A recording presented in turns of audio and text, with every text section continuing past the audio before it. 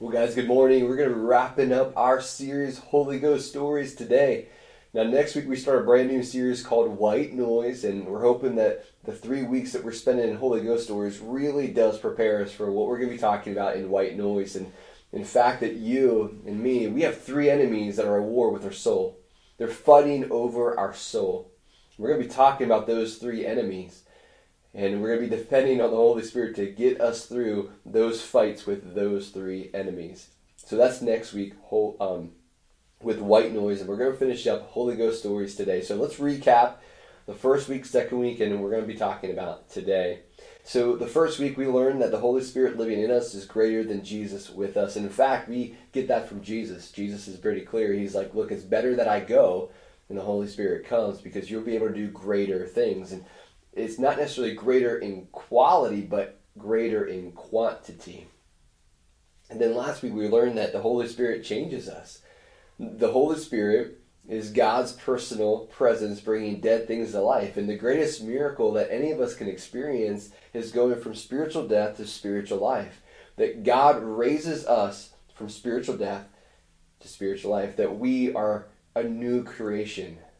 The old is gone, the new has come. That is the greatest miracle, that we go from being dead to being made alive. He brings dead things to life. Today we're going to look how the Holy Spirit leads us.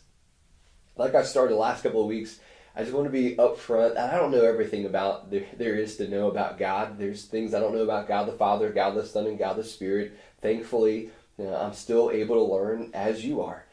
Now, from what I do know comes from over 25 years of following Jesus, being in college and seminary for 6, and then also having countless conversations over the last 20 years with people who have been followers of Jesus and have experienced the Holy Spirit in certain ways.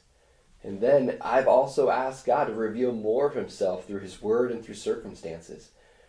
Now notice what Moses, I think for some of us, man, we think Moses is this amazing leader, that he didn't have any issues. In fact, he had a lot of issues. He had a lot of issues, but yet God still used him. Notice what Moses writes. He says, the Lord our God has secrets known to no one.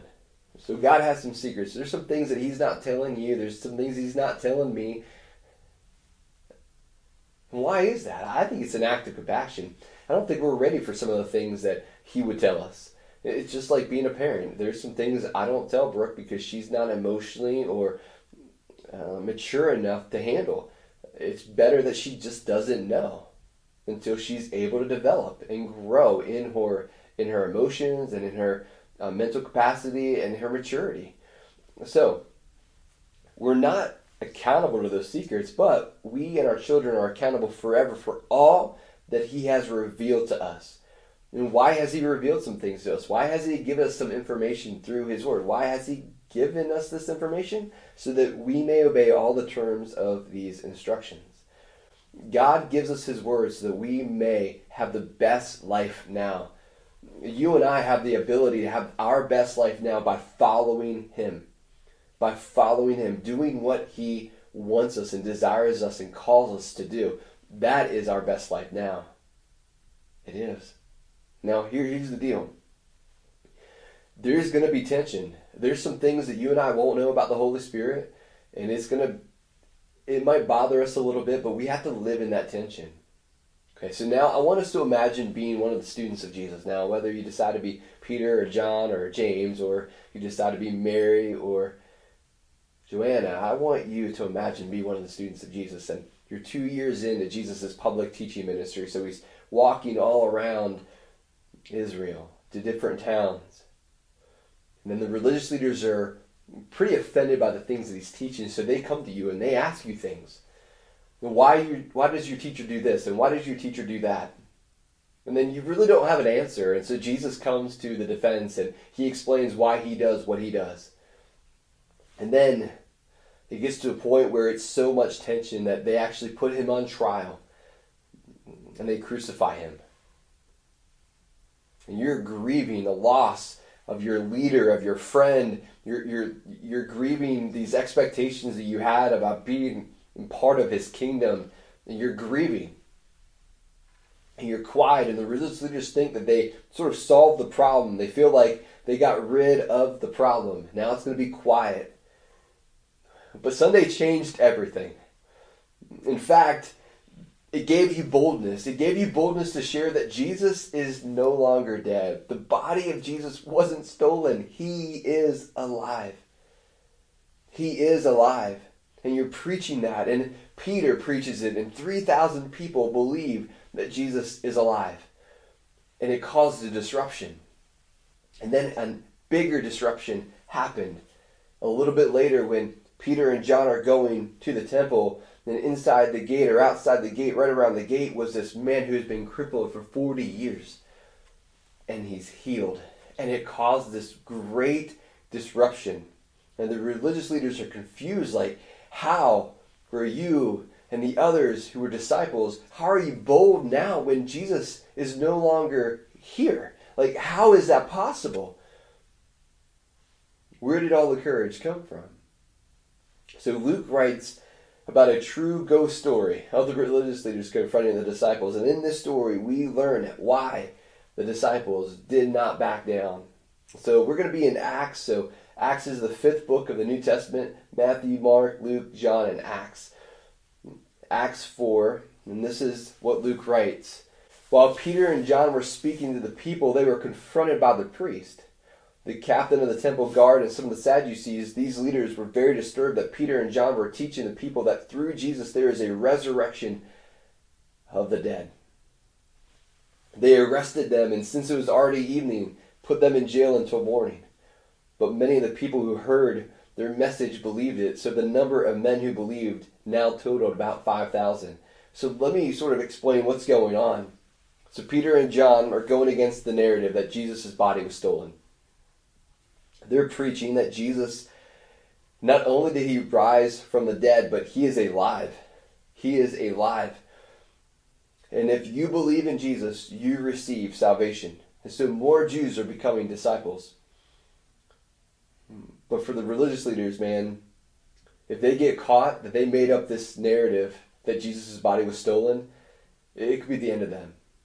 It could be the end of them. It means that they killed the Messiah. They killed their king. That's not going to sit well with the people. So they're losing control of the narrative, and they're losing control of people. The next day, the council, the rulers and elders and teachers of religious law met in Jerusalem. Ananias, the high priest, was there, along with Caiaphas and John and Alexander and other relatives of the high priest. You have the same power players that were there at Jesus' trial, and now a month and a half later, in front of Peter and John. And these leaders, man, they have an opportunity to come clean, but instead, man, they dig in. They keep the narrative going. They dig in. And they want to know how Peter and John were able to heal a man crippled from birth. And then Peter, filled with the Holy Spirit. So how did he get this boldness? It came from the Holy Spirit. Said to them, rulers and elders of our people, are we being questioned today because we done a good deed for a crippled man? Do you want to know how he was healed? It wasn't us. Let me clearly state to all of you and to all the people of Israel that he was healed by the powerful name of Jesus Christ the Nazarene. The same guy that you crucified, but who God raised from the dead. For Jesus is the one referred to in the scriptures where it says, now notice, these Peter and John, they had their formal religious education as kids, and then they were educated by Jesus. And they're spouting off scripture to men who memorized big parts of the Old Testament. The stone that the builders rejected, you builders rejected, has now become the cornerstone. They're like, you guys did this. There's no salvation in no one else. God has given no other name under heaven by which we must be saved. Peter and John are pretty clear. It wasn't us. It was Jesus that healed this crippled man. Now, think of the boldness that it took, because no Jew in their right mind would approach the high priest this way. They would not confront the high priest this way, because the high priest was the man who entered the innermost part of the temple to meet with God once a year. It took some boldness to address him this way. So, what should we do with these men? They asked each other. We can't deny that they performed a miraculous sign and everybody in Jerusalem knows about it. But to keep them from spreading their propaganda any further, the propaganda of Jesus is alive, we must warn them not to speak to anyone in Jesus' name again. And so they called the apostles back in and commanded them never again to speak or teach in the name of Jesus. Did you know that unlike Jesus' trial, they could not come up with a narrative? Because they had a ex-cripple walking around saying, I was healed. I was made better by the name of Jesus. So everybody going in and out of the temple, in and out of the gate, would have saw him there for 40 years. It's impossible to cover up. Their only card to play was to give them a warning not to use the name of Jesus again. Now notice, they go back in this narrative that Jesus' body was stolen. Now notice how the disciples handle it. But Peter and John replied, do you think God wants us to obey you rather than him? We cannot stop telling about everything we have seen and heard. We can't unsee, we can't unhear Jesus walking in a room after his crucifixion with us. We can't unsee and unhear Jesus on the shore. We can't unsee and unhear Jesus telling us what we needed to do, giving us our mission, and then ascending into heaven. We can't unsee that. We can't unhear that. See, the resurrection changed everything for them. They were not going to stay quiet. See, they feared God, who gave them life, more than they feared the power players who could take their life. I'll say that again. They feared God, who gave them life, more than they feared the power players who could take their life. So it leaves me asking us this question. Why not us? Why not you? Why not me?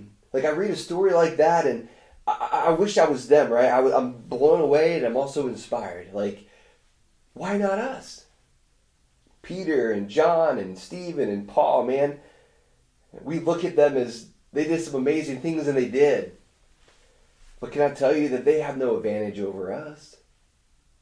They have no advantage over us. There's nothing special about them. They're people with struggles and sins just like us. However, God used them.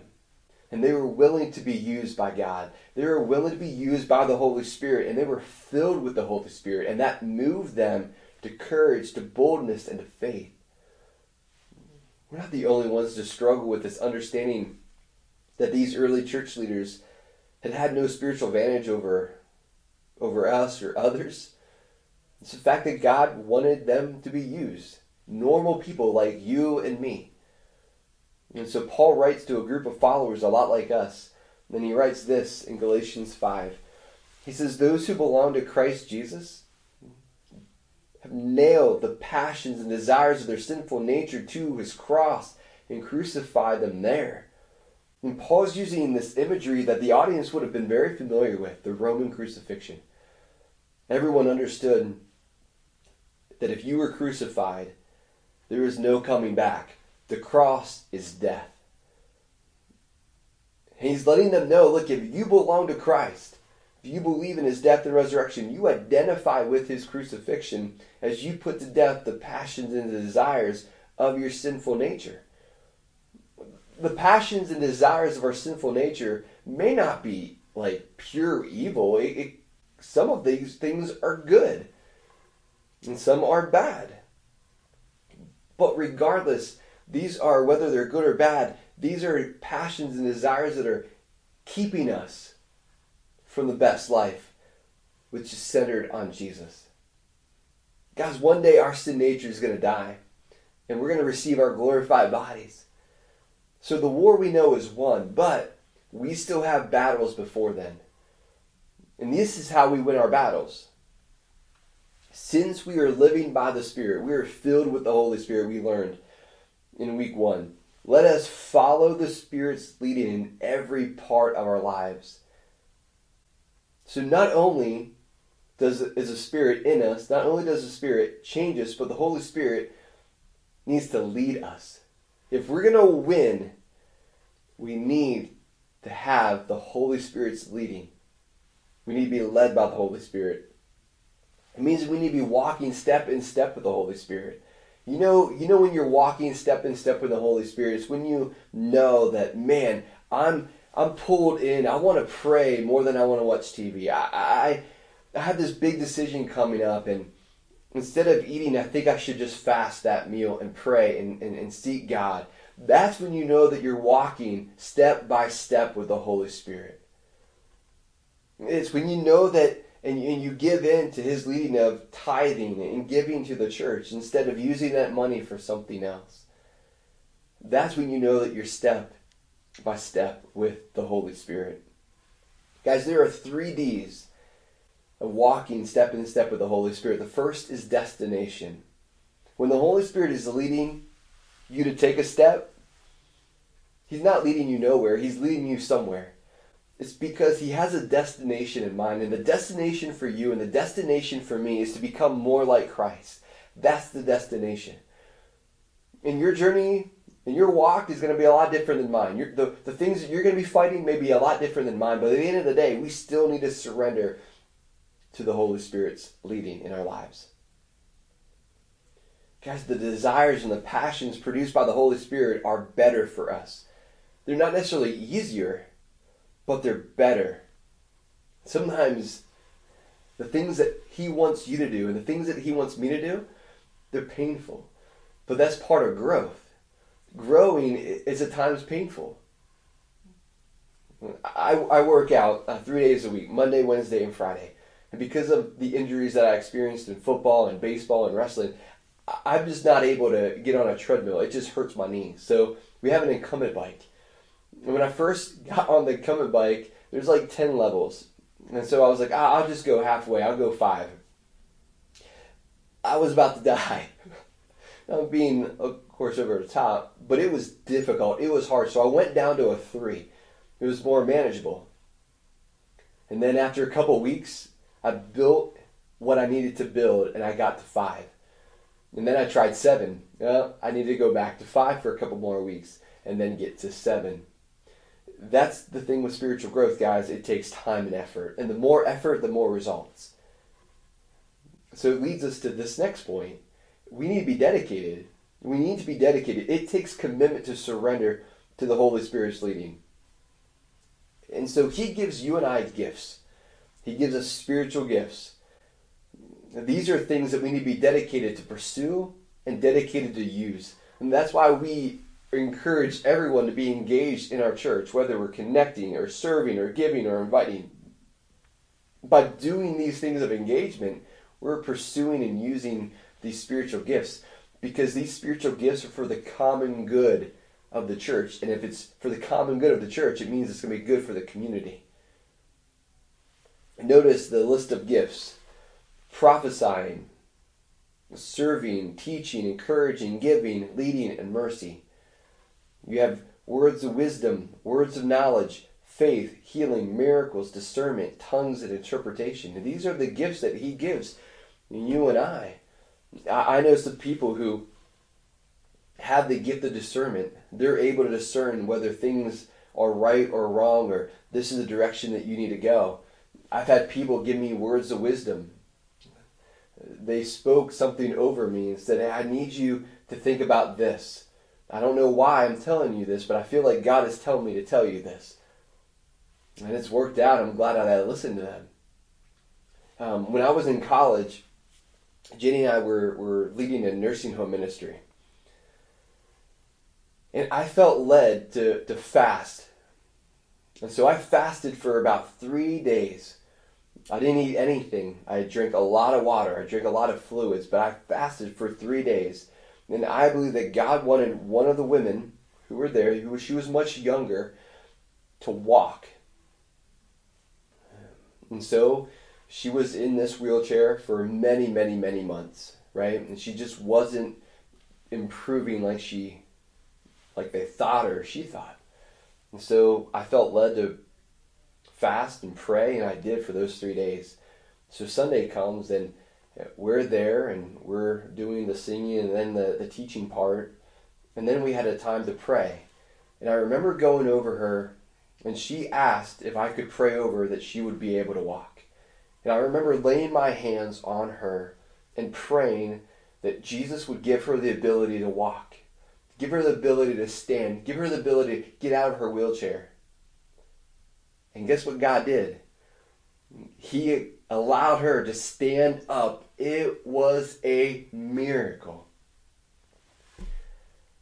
I believe a lot of it had to do with just trusting Jesus. It was saying no to food and just God, I need you to do this.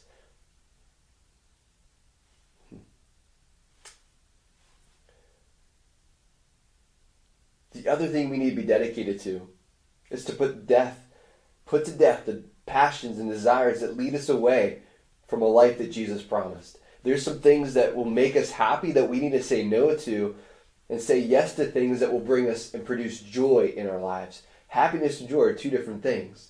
He's about producing joy in our lives, not necessarily happiness. Happiness is very temporary.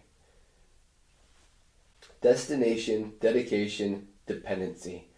I need to depend on him. While I'm fighting these fights, I need to depend on him to fight for me, to fight on my behalf because he's strong.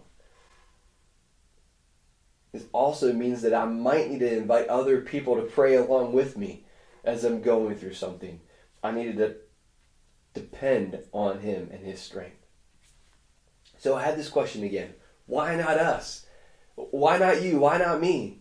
And maybe a more personal question is, why are we afraid? Why are you afraid? Why are we afraid of following the Holy Spirit's leading in every area of our life? Why are we afraid of that? Why are you afraid of that? I believe there's a good chance that we don't want to let go of some of our passions and desires. I believe that there's a good chance that we're too comfortable and we just don't want to be uncomfortable. I believe that some of us want to experience God, but we've gotten too comfortable with easy. For others of us, man, we're complaining that we're not experiencing God. But how many of us would admit that we're living like we need him? I mean, think about it. Why would we need the comforter if our lives are already comfortable? Like, why would we need the helper if we really don't need any help? Guys, when it comes down to it, we all have a next step, and it takes courage to take that next step. It comes down to choosing courage or choosing comfort. That's what it comes down to. Are we willing to choose comfort, or are we willing to choose courage? Courage is going to stretch us. Courage is going to be taking a step of faith. Comfort doesn't do any of that stuff. There's a step maybe that you could take. Maybe a step for you is saying no and accepting help. Or maybe for you it's moving out or moving back in. Or it could be going to counseling. Or it could be seeking or giving forgiveness. It could be eliminating or reducing screen time. It could be reevaluating your kids' sports schedules. It could be giving. It could be serving. You know how we always end with a ghost story? A Holy Ghost story? I want to think about people in your life who have been led by the Holy Spirit. What things have they been able to do? So it reminds me of the story of George Mueller. George Mueller was an English preacher in the 1800s, and he started an orphanage. And orphans lived with the Muellers until they received complaints from their neighbors. And so the Muellers built 5 houses, and throughout its history, cared for 18,000 kids. One of the most well-known stories of the Mueller's faith involves a time when he trusted God to provide the orphans with breakfast one morning. Nothing was available for the children to eat, but Mueller prayed and led prayer with the kids. Later, a nearby baker brought bread after feeling like he needed to deliver bread. Then later, the milkman arrived asking if children could use fresh milk because his truck broke down nearby. George Mueller lived a life depending on the Holy Spirit's leading. Guys, I want you to be part of a ghost story, a Holy Ghost story. But you have to provide yourself an opportunity. You have to put yourself in that space and in that place. You have to put in the time. You have to spend time with the Holy Spirit. And so that's my challenge for us as we head into next week and the things we're going to be learning in our series White Noise. Y'all, there are things fighting for our attention. There are things fighting for our soul. And we have God on our side. So why not depend and trust in Him? Heavenly Father, thank you so much for the opportunity to learn about you. I ask that you will help us to depend on the Holy Spirit. Father, help us to be dedicated with putting to death the things that are good or maybe they're bad and they're keeping us from something great. Father, I ask that you will allow us to do everything we can to put ourselves in and give ourselves an opportunity to be led by the Holy Spirit. Father, for some of us, we need to take a next step. And I ask that you will give people the strength and the courage to trust you to take that next step, whatever it may be. No matter how hard it may seem, help them to do it by your strength. And Father, for those who might be fighting to believe that Jesus is alive, I ask that you will soften their heart. I ask that they would be open and experiencing the greatest miracle of all, and that is going from spiritual death to spiritual life. In Jesus' name, amen.